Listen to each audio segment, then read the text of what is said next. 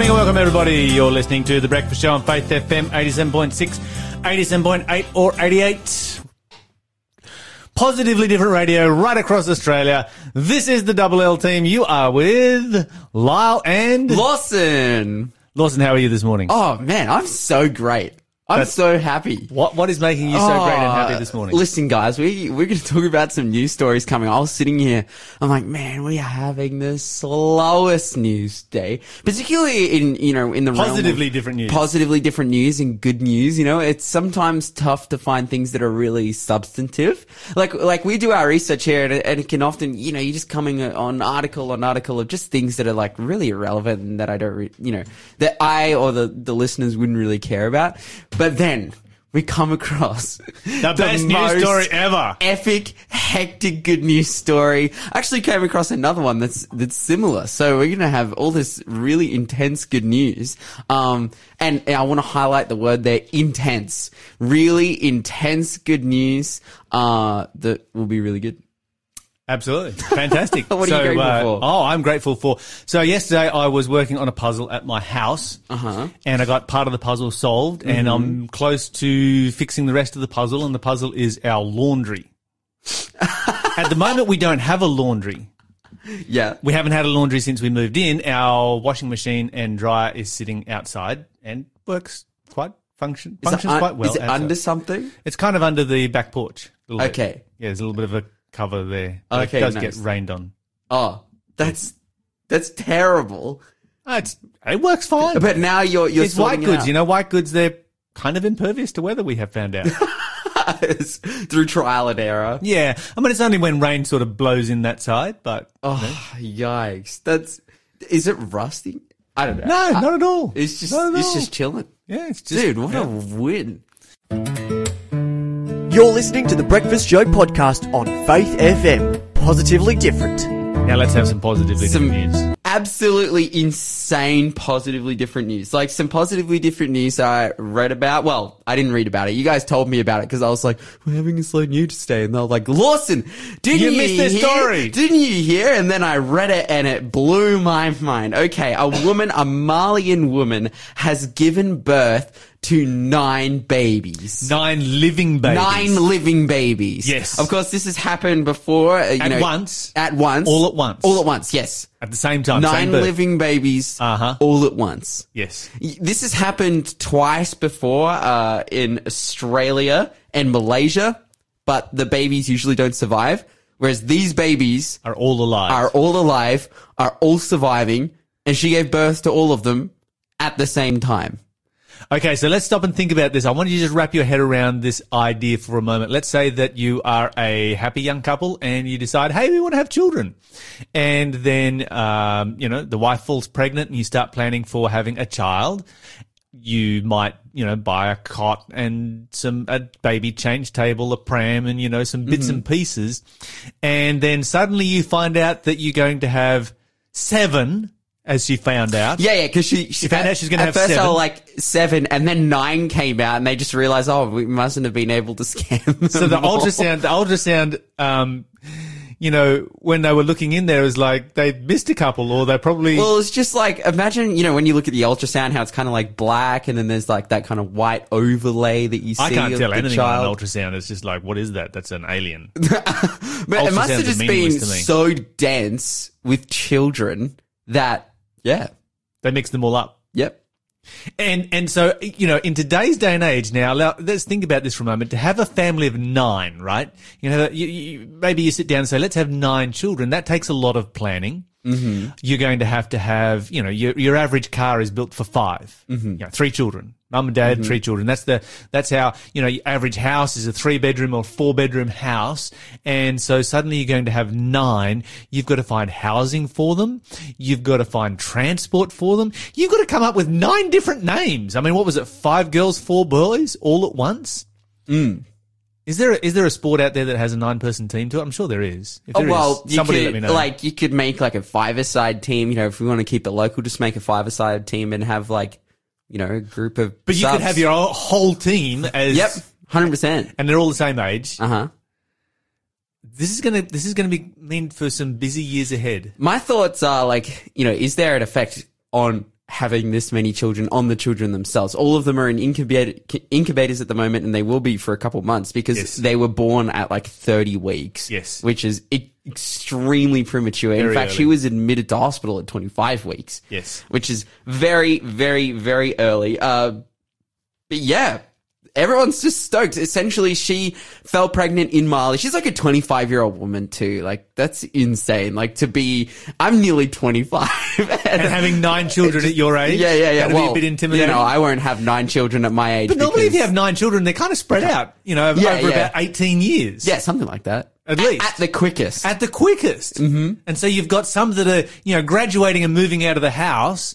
So you're not actually dealing with 9 toddlers. 9 toddlers, yeah. Or 9 teenagers. It's just a daycare center, like a full-time one. Just gave birth to a daycare center. Essentially, dude, 9 babies, that's enough to like run like a small business on taking care of children. The primary school that I went to one year, from grades 1 to 6, had a total of 8 students. Yeah, wow. This is bigger than school. This would have more basically. than doubled my primary school in just one age bracket. You have One to think family. this is a full-time job for this lady. Like, Oh, yes. for this Malian woman, like it's She's gonna need help.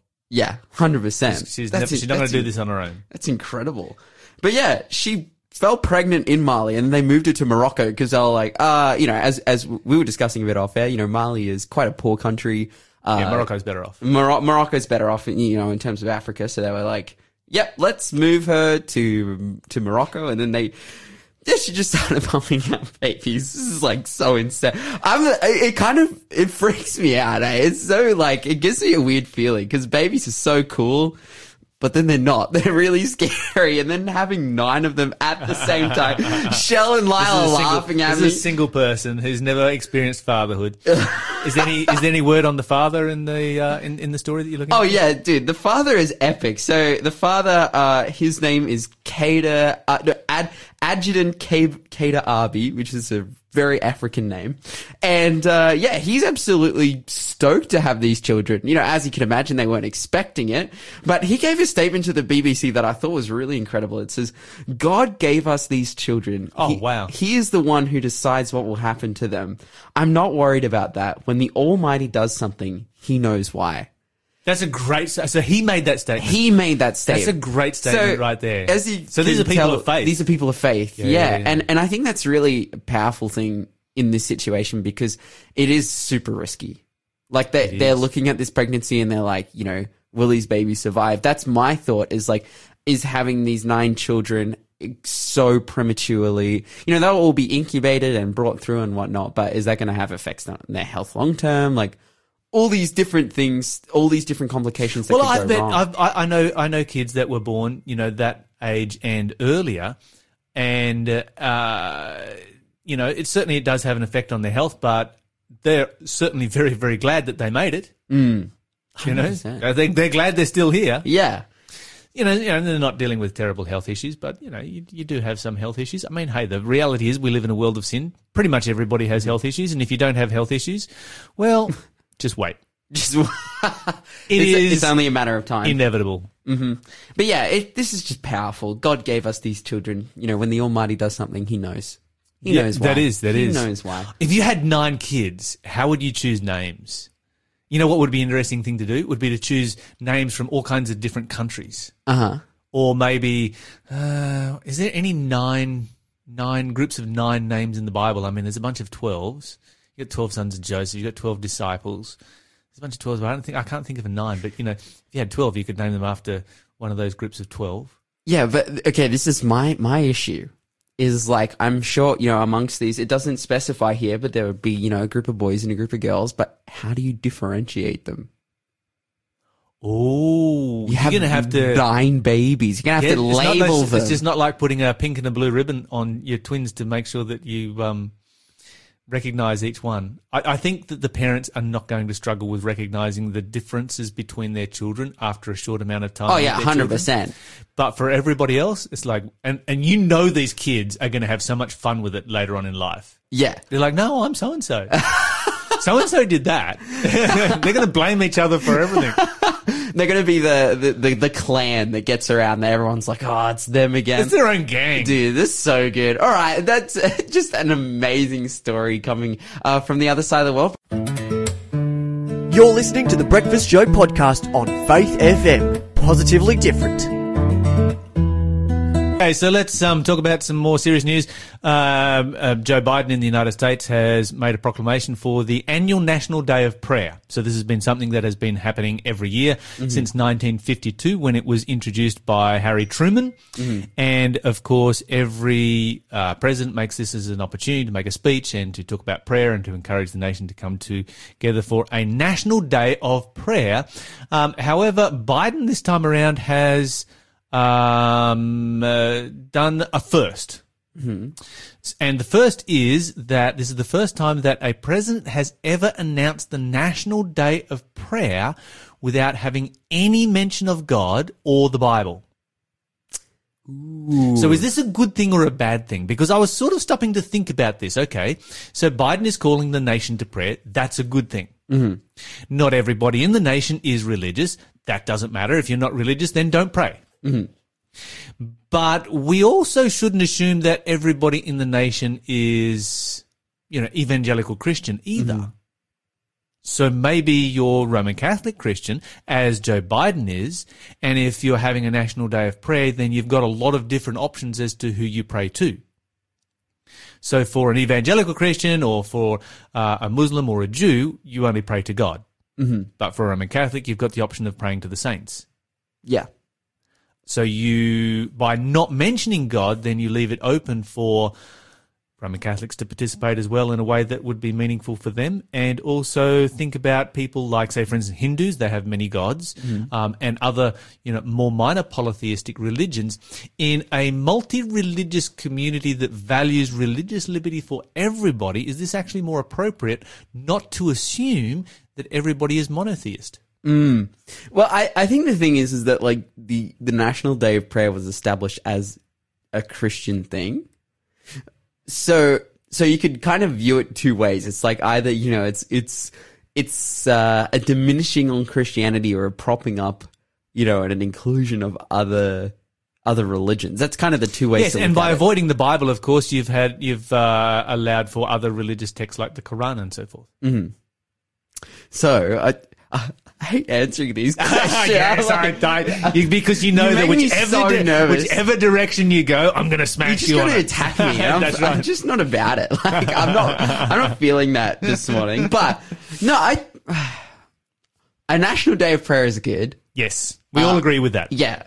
And just because I don't believe in any of, say, the Hindu gods, doesn't mean that I would tell Hindus, you don't get to participate in the National Day of Prayer. That would be wrong in a country that values religious liberty.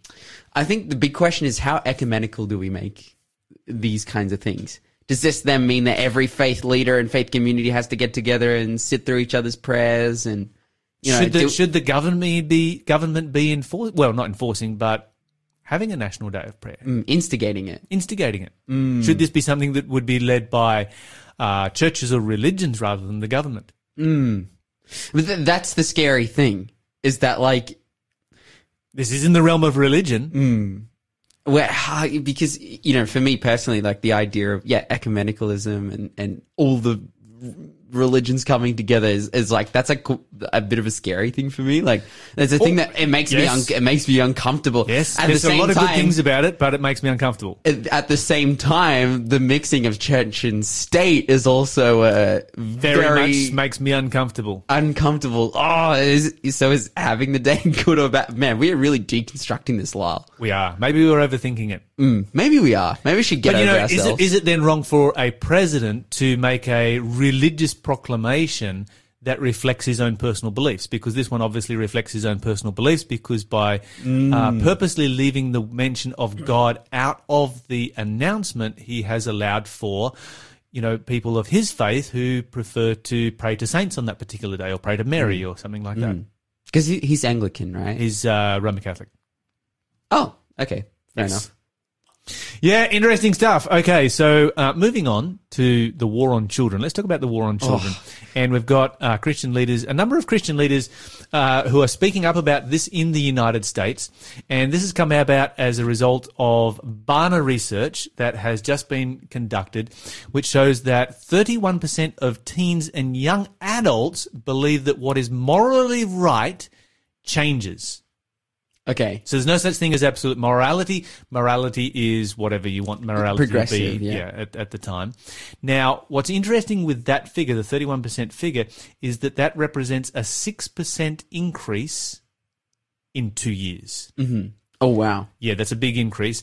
And out of that same group of teens and young adults, only 4% of them believe in a biblical worldview.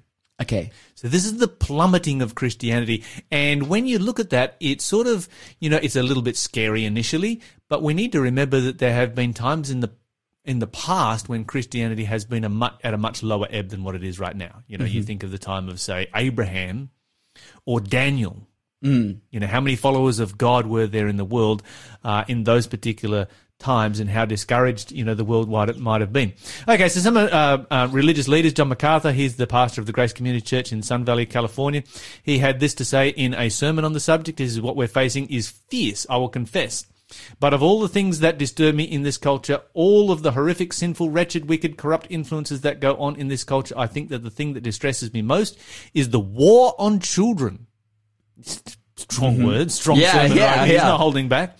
The entertainment industry, social media, big tech literally pumps out things that destroy children. Children are under relentless assault by the forces of evil, and they are defenseless. Well, they're not defenseless if they have parents. And their parents should be their first line of defense. He went on to say, "Our country and the politicians who lead it are making laws that are devastating to children under the pressure of sexual freedom, homosexuality, transgenderism. The desire is to make that normal and to punish people who speak against it with laws in the category of hate speech. The lies dominate the ideologies of universities and even churches. When their parents sell them to a human trafficker who drops them 8 to 10 feet over a wall into Sodom and Gomorrah all by themselves, or when the Disney Corporation creates characters that are transgender to seduce children into accepting wickedness as normal, or when parents insanely offer their children gender identity options, children are under assault now." Pretty strong words. It is the God-given responsibility of parents to raise children to fear and love the Lord.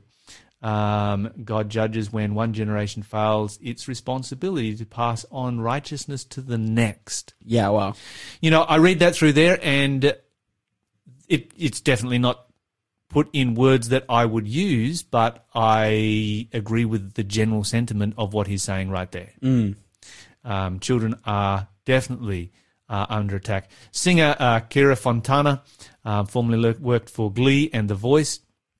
She had this to say: "The content coming out of the secular entertainment industry is darker than most people could ever imagine and is poisoning children like never before. If you look at the content of the lyrics of the songs that are played on the radio, it's unbelievably immoral and dark and anti-Jesus. When I started to see the sheer percentage of songs and videos that were leaning heavily in that direction, I came to recognize that it could not be an accident. People in very powerful positions are backing it. There are gatekeepers who are wanting this content that we hear now to be prevalent in our society. It's akin to poisoning our community. Our kids are drinking from a very, very destructive cup.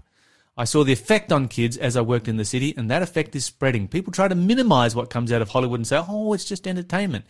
But it has a tremendous effect on the psyches and souls of our young people. The church needs to stand up against this darkness because it's truly having a devastating effect on the next generation. Wow. And we could keep reading there a couple of other reactions to this from major faith leaders in the United States. We are out of time.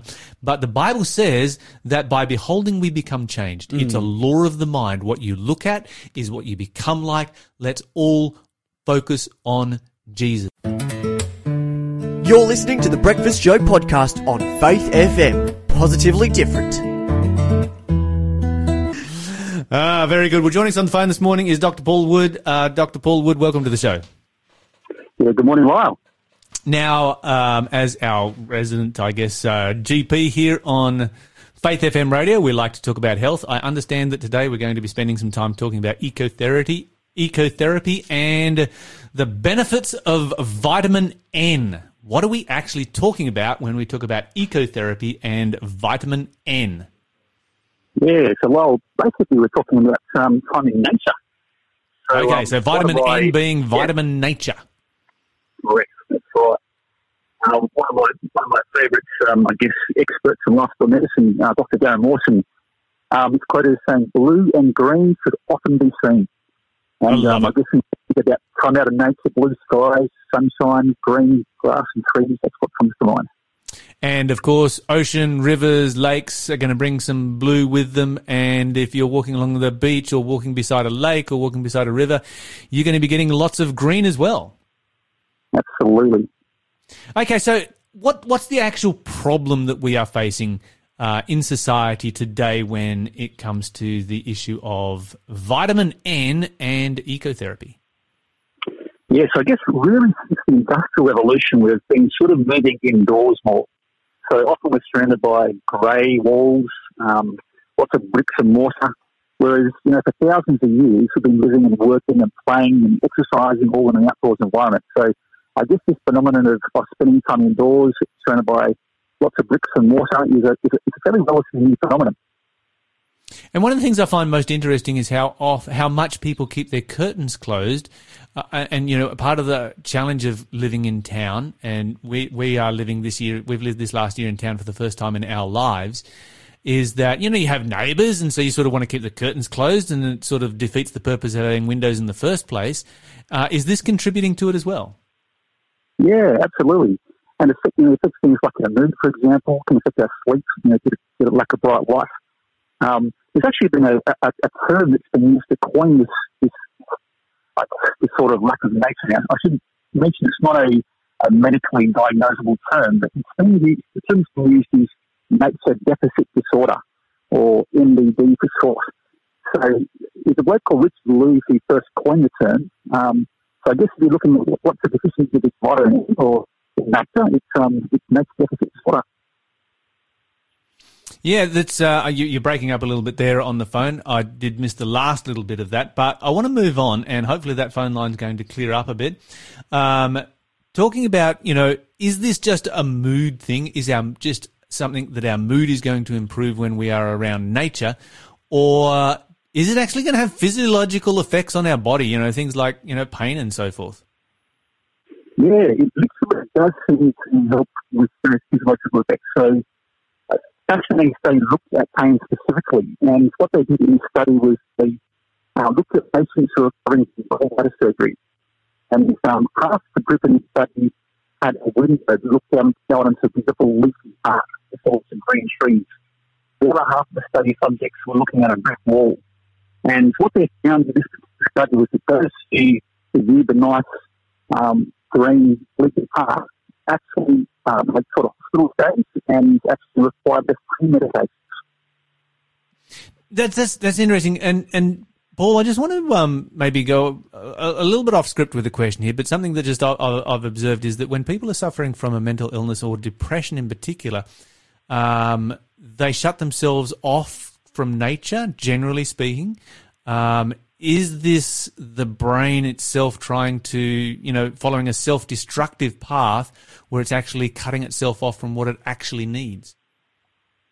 Yeah, that's a really good question. And I guess when you're sort of feeling down and dumps, feeling low, you're having a sense of hopelessness, you tend to do that. Whereas if you sort of, I guess, have hope, you kind of think, what can I do to lift my mood? I know getting outside of nature is going to work well, but when you're feeling down and dumps and depressed, sometimes that desire to do something to feel better can actually go, particularly when depression is particularly bad. All right, so when it comes to exercise, of course, we have a proliferation of gyms, and going to the gym, of course, is a great thing. Have some exercise, very, very important part of living a healthy lifestyle.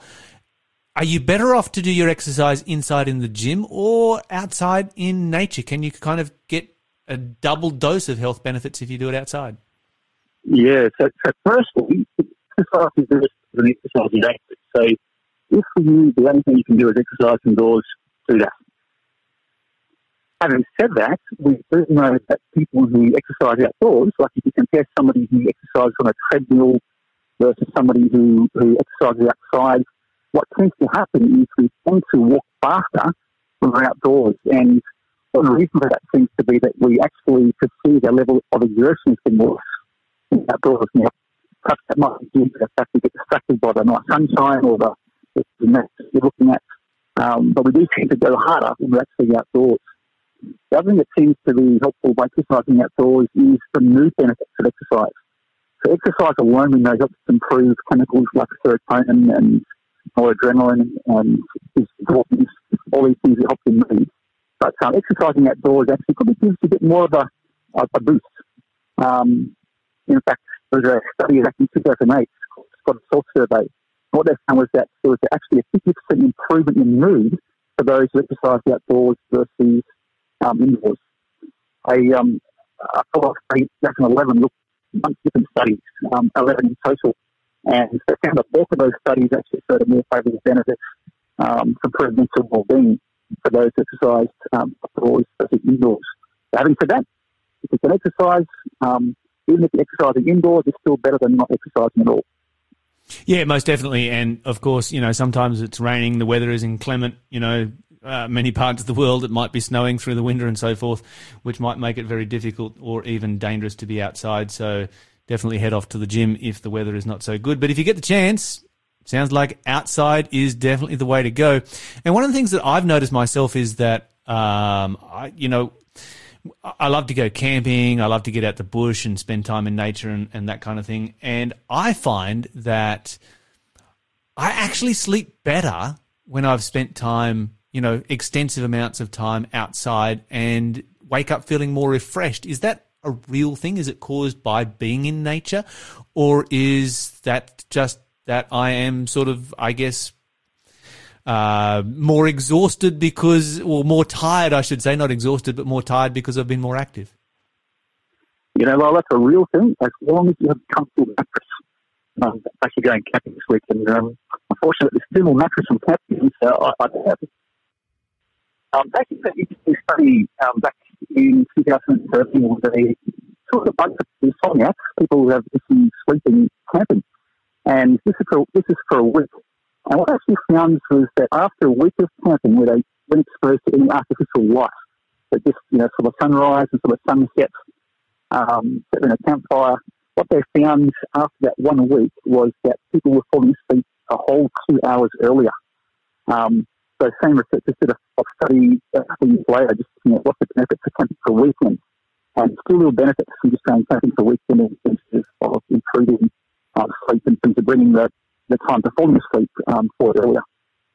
Yeah, and Paul, I'm just wondering whether you might be able to move a little bit there, see if we can get a bit of a better phone signal coming through. We're really struggling to hear that. We're getting the general gist of what you're talking about, but while you find a better spot to talk for us, I just wanted to mention that there's been when I've gone camping for extensive periods of time, say for instance, you head out into the outback for a month. And it's just fantastic. And, your first few nights, you stay up late and you socialize with all the other people that you're camping with. But the longer that you spend out there, the earlier you seem to be wandering off to bed and catching that good night's sleep. But as you say, it is important to have a good mattress when you go camping so that you can have that good sleep. Paul, I'm wondering whether you could comment. I understand that in 2019, there was a very, very extensive Swedish study. Nearly 1 million people, 900,000 people involved in this study. What was this one all about? Yeah, well, this was a study looking at green space and children who grew up in, I guess, like a suburban environment versus an environment with lots of exposure to parks and trees, for example. And what they actually found was that children who grew up with a low level of green space had up to a 55% higher risk of developing a psychiatric disorder. That was independent of the risk factors.